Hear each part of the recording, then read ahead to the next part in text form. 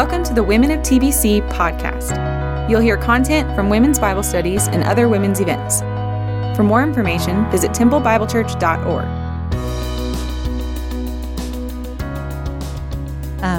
Allie is a young mom. I'm going to let her introduce herself, but she lives her faith out very authentically and has been a blessing to me. So let's pray, and we'll turn it over to Allie. God, we just thank you so much for Allie. We thank you that you have given her something unique in this text as she studied it along with us, and we are just excited to hear something from you. Would you help us to listen attentively, to expect to hear from you, not from Allie, and would you open us up to whatever it is that you would have us be convicted about from this text that we've studied this week and that we've talked about in our groups. We thank you in advance for what you will do. It's in Jesus' name I pray. Amen.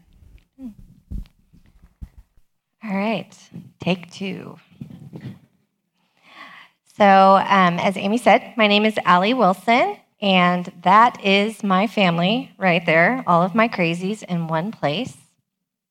And I am married to Ray Wilson, and we met in high school, and that is us in all of our senior prom glory. You're welcome.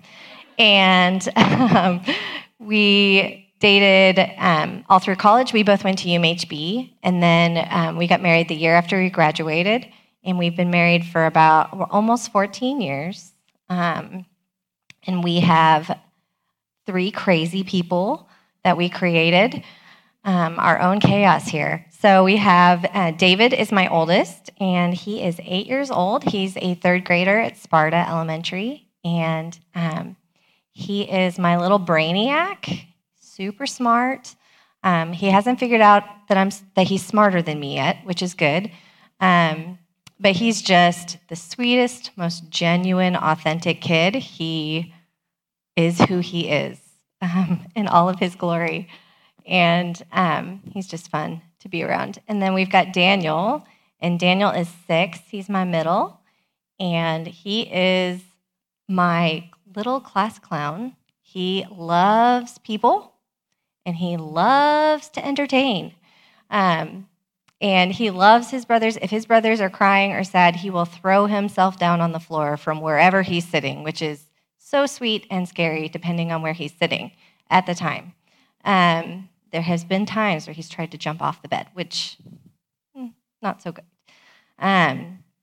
He also has severe FOMO. So if he's not, he was very upset that I was coming here tonight and not bringing him with me. But never mind that he has to go to school tomorrow. And then my youngest, Caleb, he's 3. And he is, I like to say he's a very good mix of my older 2. So I feel like you can take a jar, put a little bit of David in there, put a little of Daniel in there, add some habanero peppers or Carolina Reapers, whichever day it might be, shake it up, and that's Caleb. He is so sweet and so sassy and so opinionated, which is really fun. But he loves people, and he also just it's fun to parent them. It's hard, but it's good. So these are my crazies. And yeah, so let's get started. What I wanted to start with today is I wanted to kind of walk us through where the people that are following Christ are at this moment and what they kind of their mindset at the moment. So Jesus comes to earth, and all of his disciples abandon whatever they've been doing, right? They leave their families, they leave their place of residence, they leave their jobs, and they abandon everything to follow him.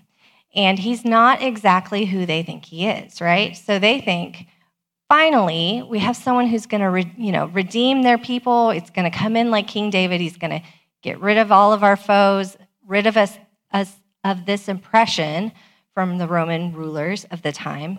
They thought he was this warrior that was going to save them physically, right? So they think, we're finally saved. Israel, the nation, is going to be good.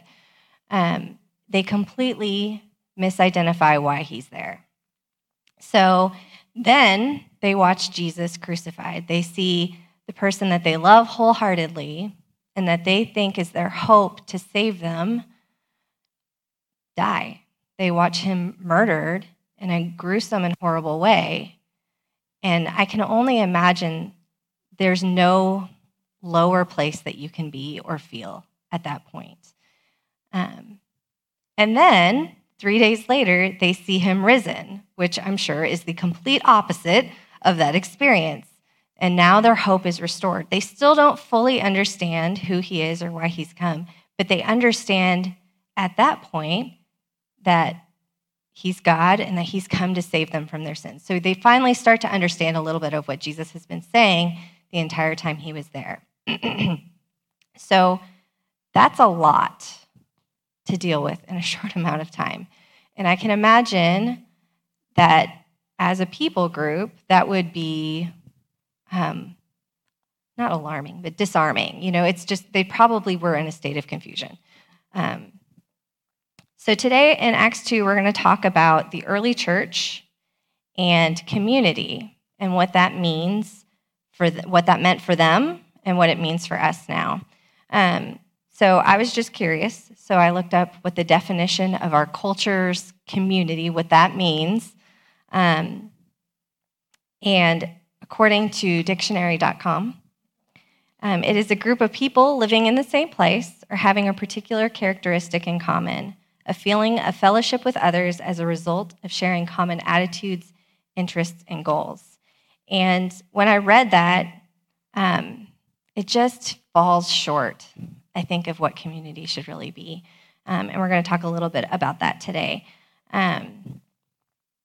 So the first thing that I want to talk about with community is that we are created in God's image, and that community is a reflection of who God is in the Trinity. So I want to read real quick in John 1:1. I didn't put any verses up there because I'm a rebel. Not really, but... So John 1:1 says, "In the beginning was the Word, and the Word was with God, and the Word was God. He was in the beginning with God. All things were made through him, and without him was not anything made that was made."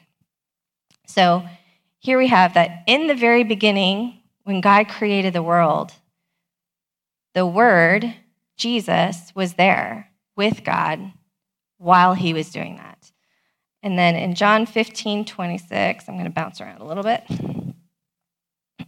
It says, "But when the Helper comes, whom I will send to you from the Father, the Spirit of truth, who proceeds from the Father, he will bear witness about me.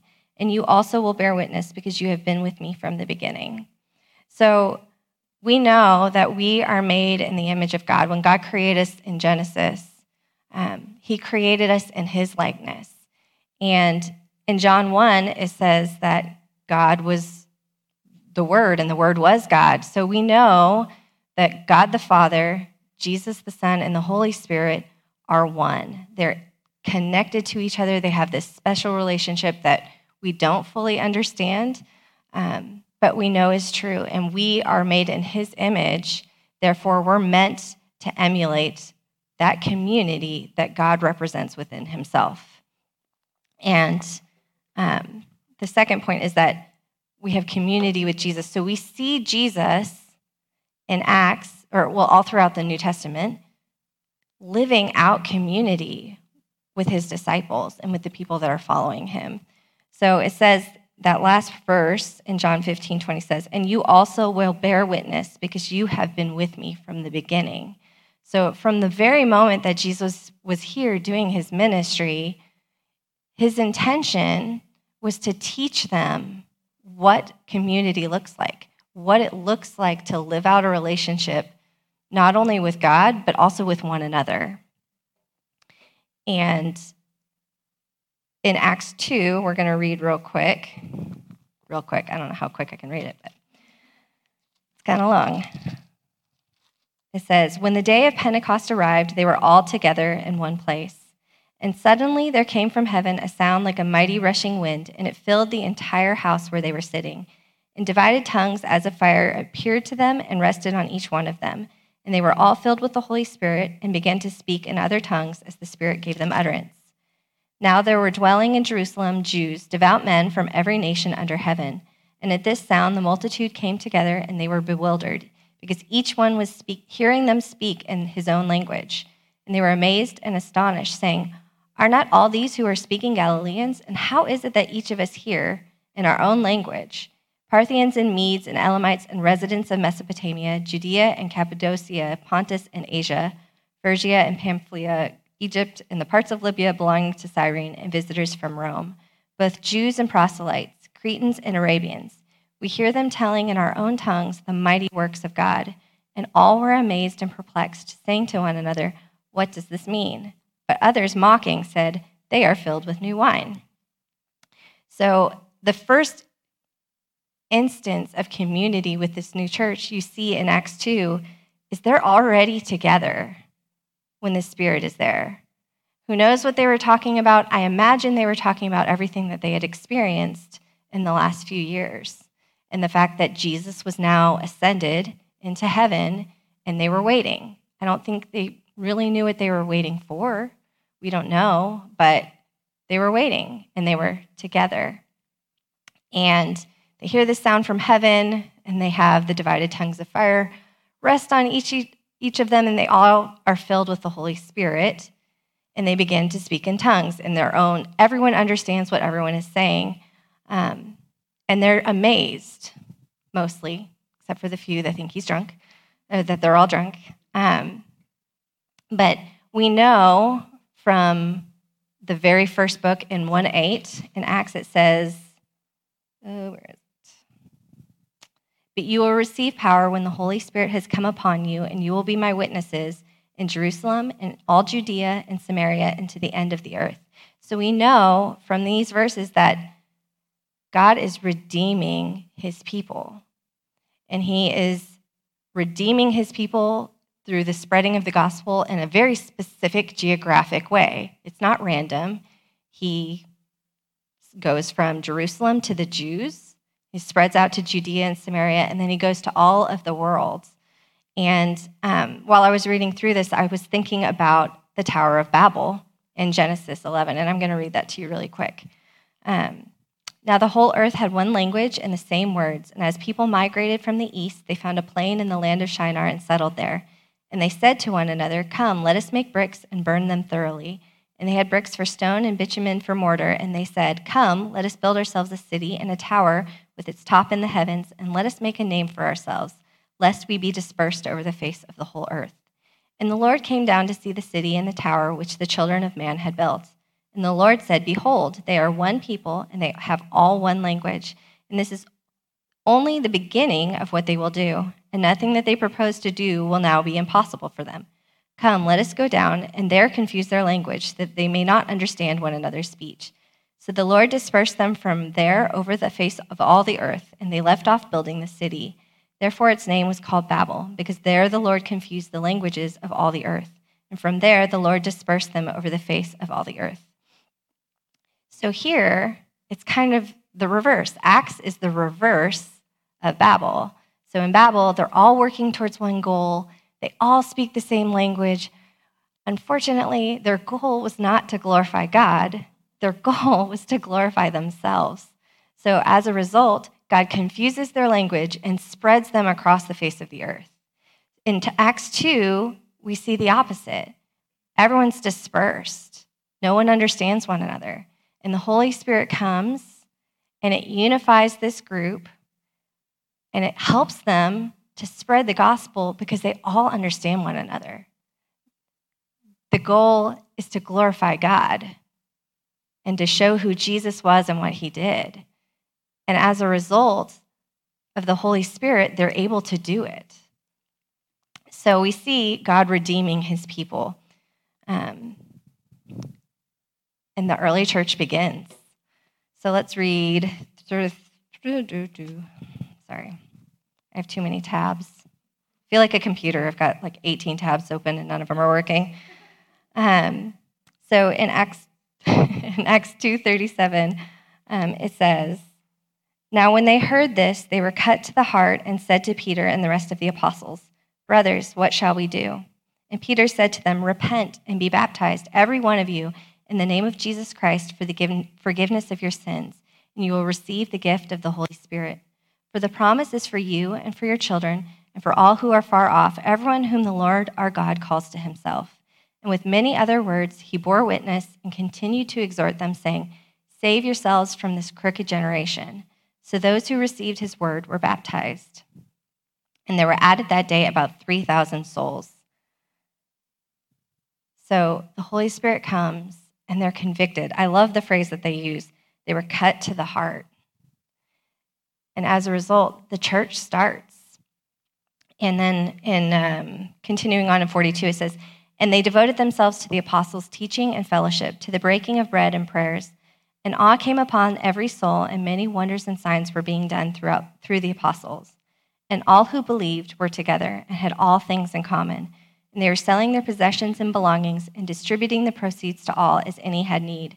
And day by day, attending the temple together and breaking bread in their homes, they received their food with glad and generous hearts, praising God and having favor with all the people. And the Lord added to their number day by day those who were being saved." So the church and community are near and dear to my heart because honestly, I would not be where I am today if not for the church.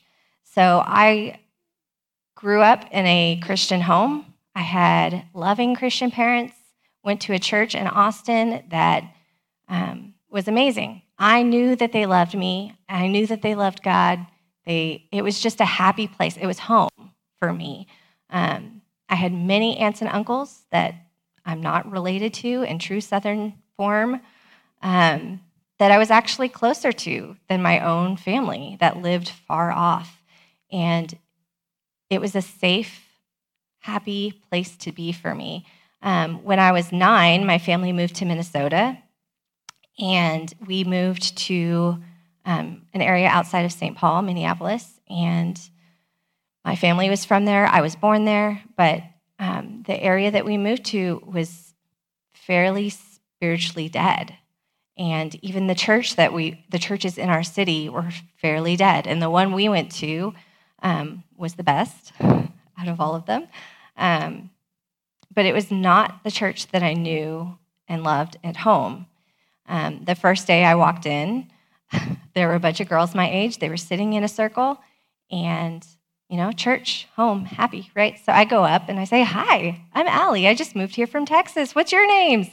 And the girls picked up their chairs and moved their circle and sat somewhere else and left me alone. And I was 9, and I remember I wasn't hurt. I wasn't angry. I was so confused because it's not at all what I had ever experienced in the church before. And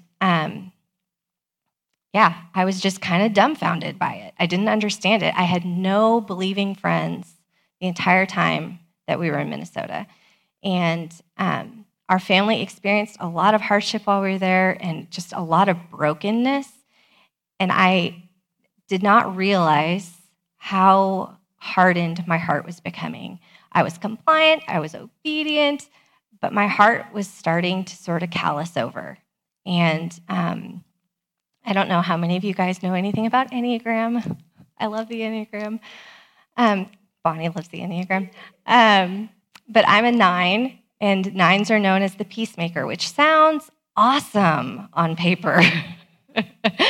But one of the things that the 9s do is they like their world to be neat, tidy, wrapped up in peace, no discomfort.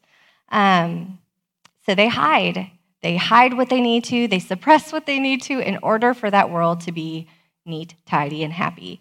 And I did not realize that that's what I was doing. The entire time we were there, I was the easy kid so that my parents didn't have to think about me. I just did what I needed to do to fly under the radar and just not deal. So we moved back to Texas when I was 13. And that January, my dad had been having some health issues. That January 1st of that year, we'd been home in Texas about 6 months, and my dad was diagnosed with leukemia. And, I had to kind of refine my place in the church. When I left, I was 9. When I got back, I was 13. So it's, friends change, and I had changed. I just didn't realize it. I didn't know how hard my heart was. And so I kind of had to start over with friends and also deal with kind of my dad being sick, but he went into remission fairly quickly. And it was hard, but, we managed. It wasn't undoable because things were hard, but not the worst, right?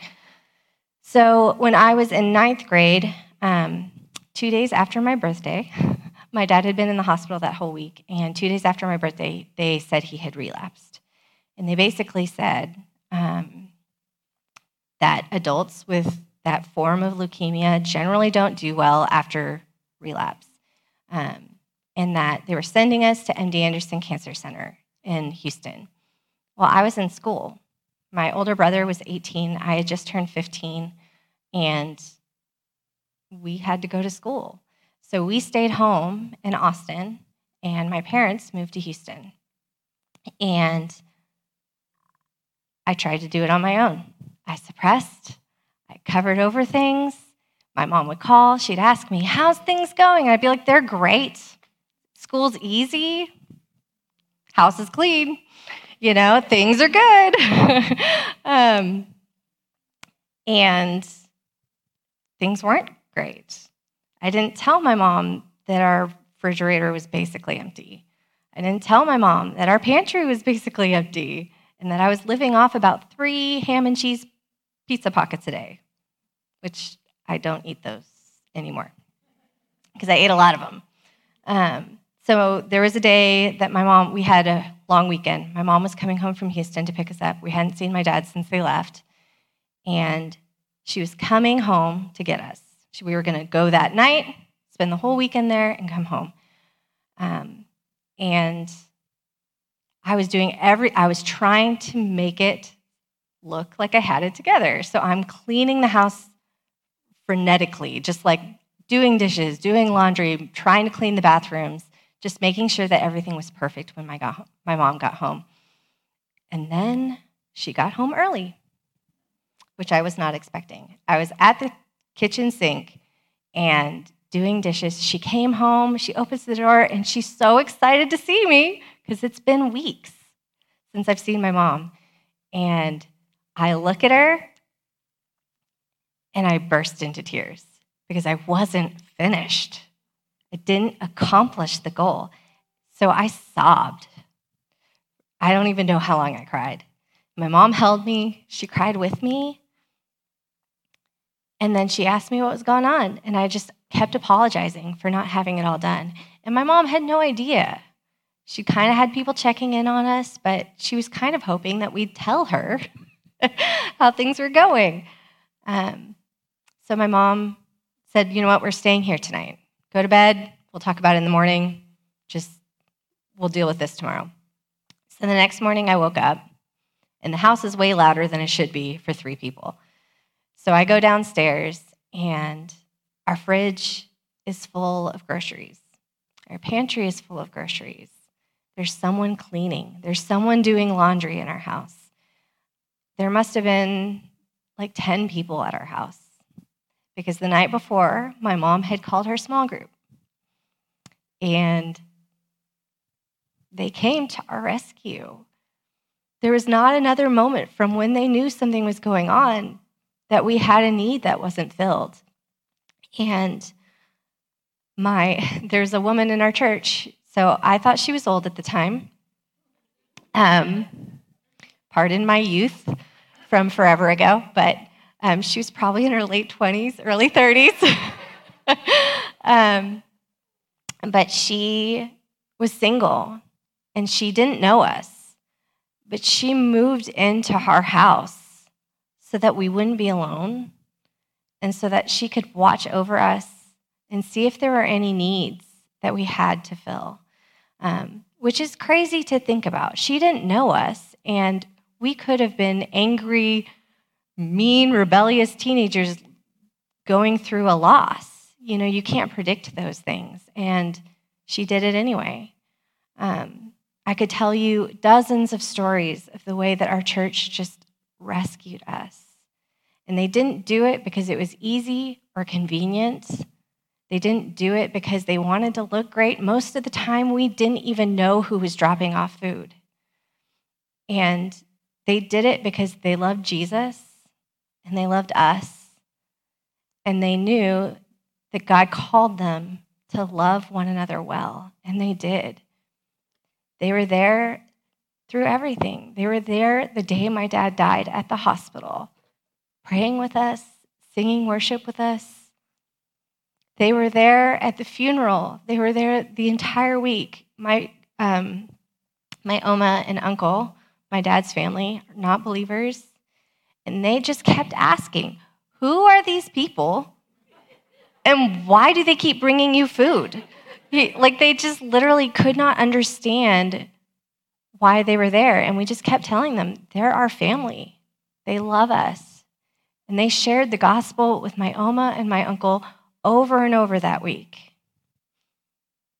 And I could not even question the whole time that my dad was sick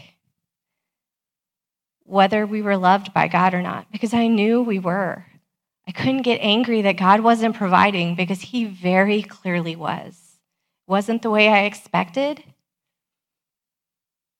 but he fully cared for us in a time that felt so broken.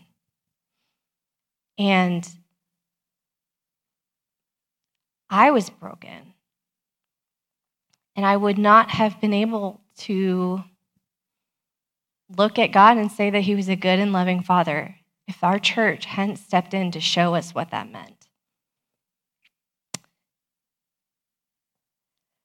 So my question for us as a church and individually is, what does that look like? Because it's not always caring for someone who's losing someone. Sometimes it's asking hard questions, right? Community is knowing someone well enough to ask a hard question that they don't want to hear, to encourage them, to know them well enough where to encourage them and how, and doing it imperfectly, but doing it anyway. So what does that look like for us as a church body? And what does that look for us in our daily lives? Do we know people well enough in our church to do that? Do we know where we're struggling and where we're succeeding and how to come alongside people in order to show others who God is and why he came? So let's pray. God, I thank you for Acts 2. God, I thank you for the church. Lord, I thank you that you gave us this blessing of the church. I know our culture often frowns upon it, seems kind of stodgy and too strict. But God, you gave us the church because you loved us and because it shows who you are. God, I thank you for the ability to love one another well, to ask hard questions, to be in each other's mess and still love one another. Pray that you would help us to find the ways to do that in our own lives, Lord. God, I pray that you would help us to show who you are every day because we love one another well. I pray this in your name. Amen. Jill, help me thank Allie for coming tonight. Really want to encourage you to meet Allie and to get to know her. It's a unique opportunity for us to meet someone from the other class, from the morning group. And I just want to give you just a tiny bit of encouragement this week because we've been one chapter a week, these last two. This week we're going to do 3. So we're doing Acts 3 through 5. And I know that sounds like, oh my goodness, we're not going to be able to do it. I want you to read it in context. I want you to read it together. So read it all 3 through 5 before you get started so that you see that it's thematic. It's about opposition. It's about opposition arising against this new church that Allie was telling us about. And it's not coming from the people you think it's going to come from. It's not coming from the bad guys. It's coming from the good guys. It's coming from the church people, from the temple people. And opposition is rising against this new group of believers. And so it's helpful to read it sometimes in context like that, even though it's challenging. But I don't want you to be discouraged. You can do this. and it's going to be great. And next week, Rachel, one of our own, is going to speak to us